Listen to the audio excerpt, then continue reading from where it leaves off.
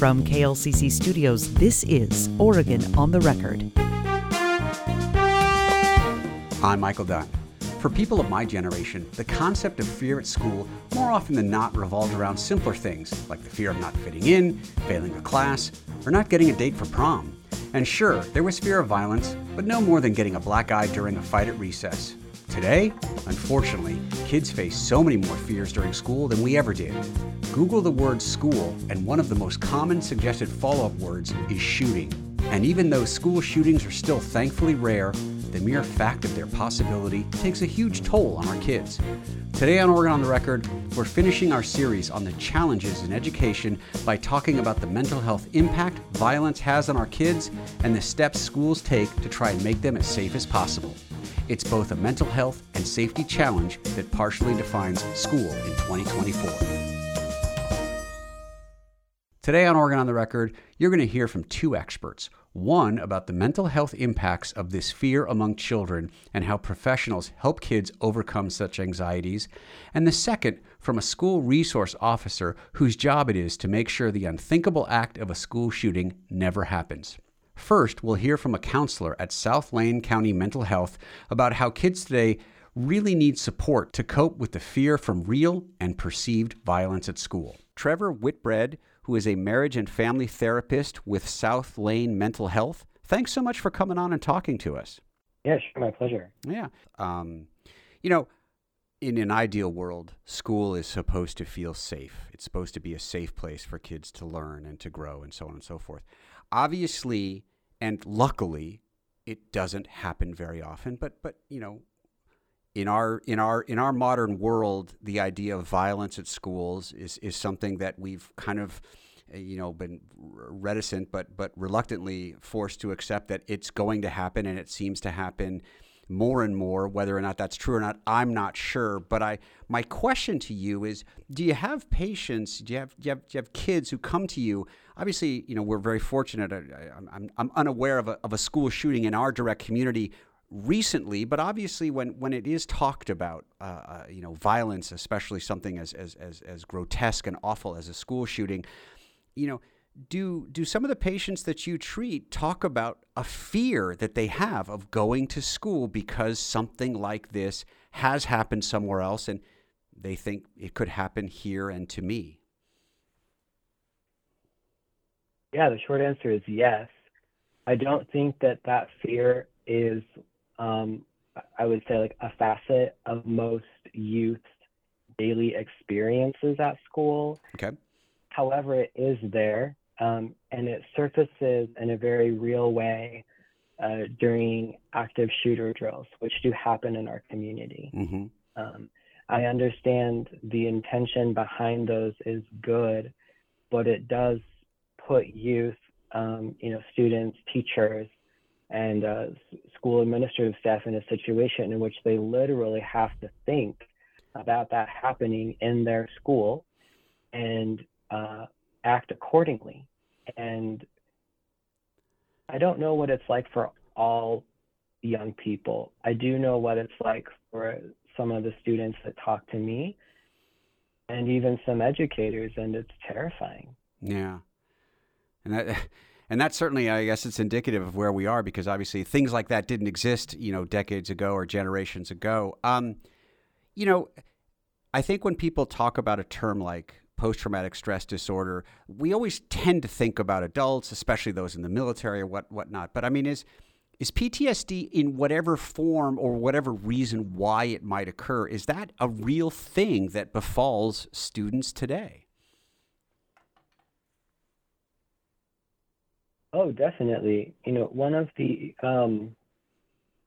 first criteria for PTSD in the DSM-5 is and what is that? I'm sorry, the DSM-5? Oh, yeah, the Diagnostic and Statistical Manual of Mental Disorders. Okay. It's the American, the APA, or the American Psychiatric Association's sort of official guide and record of diagnostic criteria for different mental health conditions. Okay. And one of the first criteria is direct or indirect exposure to traumatic event or some kind of harm. So I think, and that can be indirect or direct, or even knowing someone who went through something. So the definition is quite broad, or at least the first criteria of like the of PTSD. Okay. And then from there it kind of specifies into sort of like symptoms and different things. But the first part is like so many people do have that, and those experiences do affect them for sure. Yeah. In your practice, have you seen an increase in treating patients for something like PTSD in the amount of time that you've been a practicing clinician? It's a good question. My honest answer would be I'm not so sure yet, because I've only been practicing for about 3 years. Okay. I've worked in mental health and nonprofits in different ways, but as far as direct services with folks go, I'm not sure. And I think part B to that answer is that sometimes it can be hard to distinguish between PTSD, which is like a cluster of symptoms, and other conditions such as, depression and anxiety, especially if people are reluctant to disclose the things they might actually have experienced or be thinking about, that it could be more kind of in line with PTSD criteria versus other conditions that are common. Let me remind our listeners that we're talking with Trevor Whitbread. He is a marriage and family therapist with South Lane Mental Health. Trevor, my last question for you goes something like this. There are many parents who may not have the skills and awareness, whatever you want to say, to certainly diagnose their own child. But my question to you is it could be that some parents say, oh, school's tough. It was tough in my day, and so my child maybe is talking about, that they hate school or they have, reticence about school, and that's just par for the course, versus, hey, something might be really troubling them, or there might be a real issue.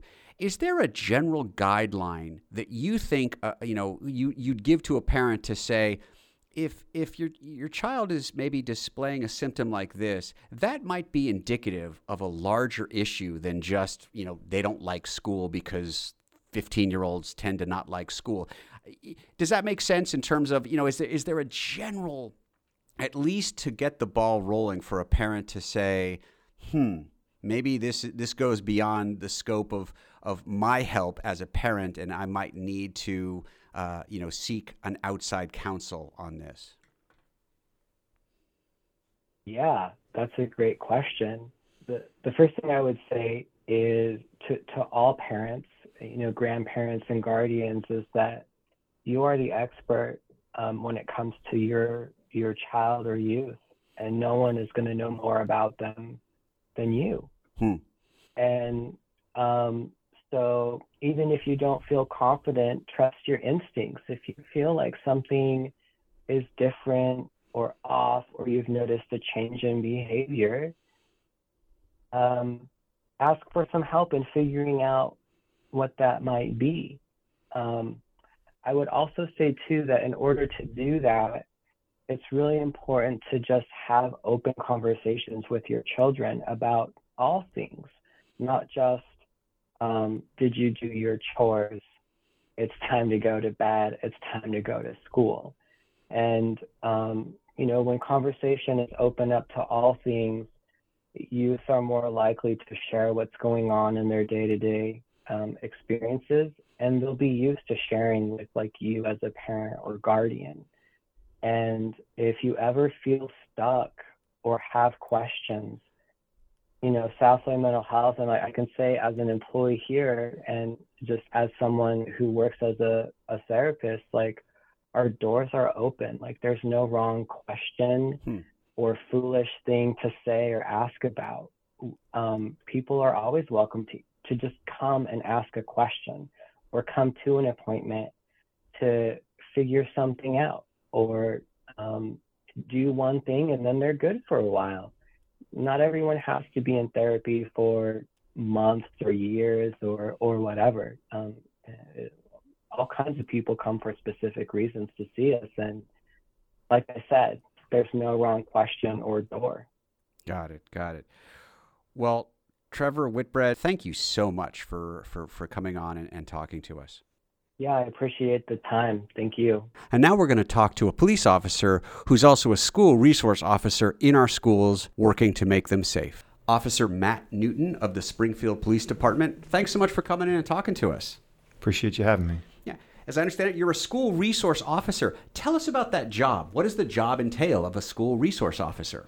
Well, there's several different aspects of it, and one of them is definitely being a police officer for sure, but I would call that the last portion. But there's other important things that I do. One, mentoring. Okay. Two, counseling, and some even teaching. Oh, wow. I go into classrooms, talk about certain things, subjects, different things with students in different classes. I'm there as kind of another trusted adult that kids can kind of come to, that they see I'm just a regular other person that can listen to what they maybe want to talk to me about, or whether it be very simple or whether it be very complex.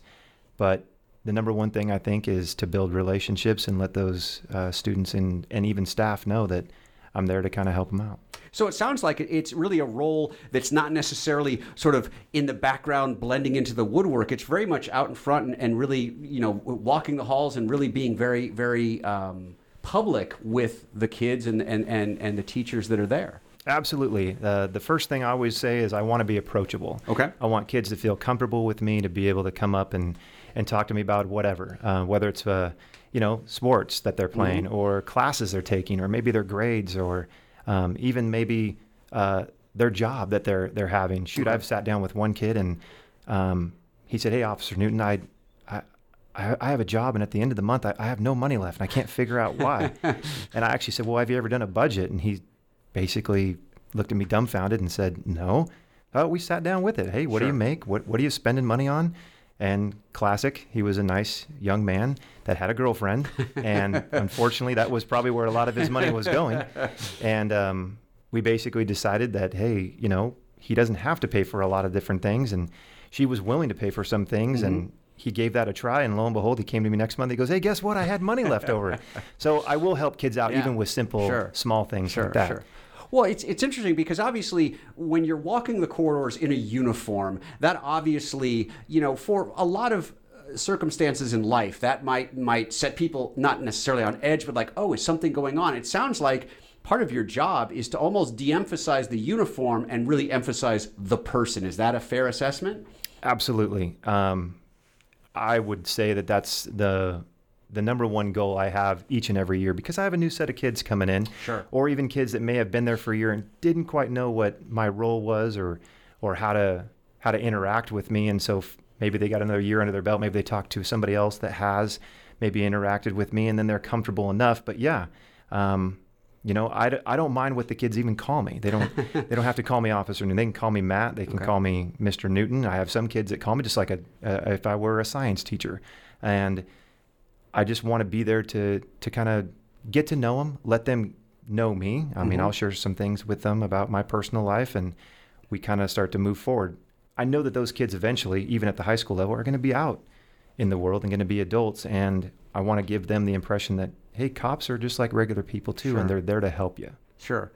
Let me reintroduce you for our audience. We're talking with Officer Matt Newton. He's a school resource officer, an officer with the Springfield Police Department, in our show about safety at school. So, maybe talk in general terms of your job in terms of keeping the school safe, especially from a person who shouldn't be on campus. Well, my presence alone, I think, is a deterrent maybe for somebody who would want to do harm at a school.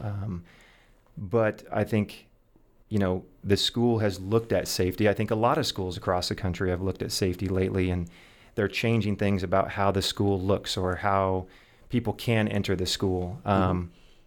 There's no perfect method. Okay. I don't like this example, but I hear it a lot where people say we spend a lot more safety and security on our money than we do on our children. But at the same time, I understand that if we were to build schools like banks and hard, to enter places, it's not going to be a very welcoming learning environment, which is the primary purpose for that building. So my presence, my help, encourages, increases maybe the potential that something wouldn't happen. It doesn't take it away. It's not perfect, but I have my eyes out because my brain operates like a police officer where the teachers wouldn't. And when I see things that potentially look like a danger, I can alert the right folks, or if they think they see something, they can come get me, and I'm immediately there. I grew up in the West Coast, and I'm certainly a different generation than the kids you're interacting with today. But certainly, growing up on the West Coast, I was very used to the idea of earthquake drills during school because of the fact that we have earthquakes on the West Coast.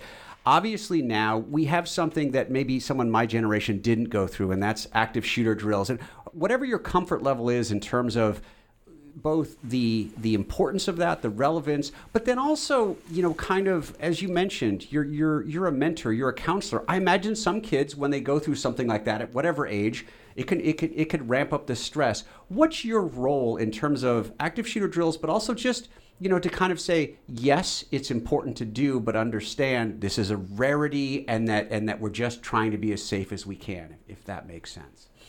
I would call it more of a team effort. It's a partnership between, I think, the school district and the police department on putting together training, a plan, and teaching our students and staff on what to do on an active intruder. And we have done that. We work hand in hand with that. And again, I think it's the team approach too. If someone is anxious or nervous about something like that, is it not only does put me in the role to help that student, help that person, staff person, but also to the collective staff members to help that student. We have counselors, we have other teachers and employees that understand the needs for safety, understand the need that we have to do these kind of things. Sure. We have to do these drills, but it's for the better purpose. And we do emphasize exactly what you said. It's the rare occasion. And, I go back to one of the things we use with our little kids, our kids that are in our first grade, or fifth grade, or kindergartners even, is we have a theme, and even the way we teach them is, I'm not scared, I'm prepared. And that's the way we kind of approach that. And we can even roll that into the older kids as well, is if you're anxious about it, this is a way to at least walk through it in your mind so that if the occasion were to show up, hey, you've seen this before, we've talked about it before, you're not completely unbeknownst on what to do. Obviously, a lot of times something might be happening outside of a school that creates a situation where you need to lock down. Is it a matter of kind of just being present and kind of allaying any concerns or just anxieties amongst the kids or the staff? I think even being present does help for sure. But what I think the greater role is communication. Is maybe it's not a direct threat or related issue to the school. There could be something that's happening. Maybe we're dealing with it. Maybe police are dealing with something that's completely unrelated to the school, but it's nearby. Sure. And so just as a precaution, we may decide to put that school into a lockout or a lockdown, depending on the severity of what's happening. And again, I'm there, I'm present, or I'm nearby, and I can hear what we're doing, and I can transfer some of that communication over, say, hey, this doesn't sound like it's going to come to come near the school, but this is what we're dealing with. This is what's going on. I can talk to our leaders, our administration team, the principals, vice principals, counselors, to relay that information to students and staff as needed, and get our administration team at the district level ready and aware of what's going on. And when I get them that information, then we can kind of communicate that out to families. I mean, we live in the information now age. I mean, information can spread quickly, and we want... And misinformation can spread. Absolutely, and we want that information to be correct. You're absolutely right. And so I think the quicker we can tell people what's going on Mm-hmm. and that things are safe or even not safe, the better I think people are going to feel comfortable knowing that, okay, they've got it under control. Yeah. Our school district and our police department highly emphasize safety, safety of our students, and safety of our schools.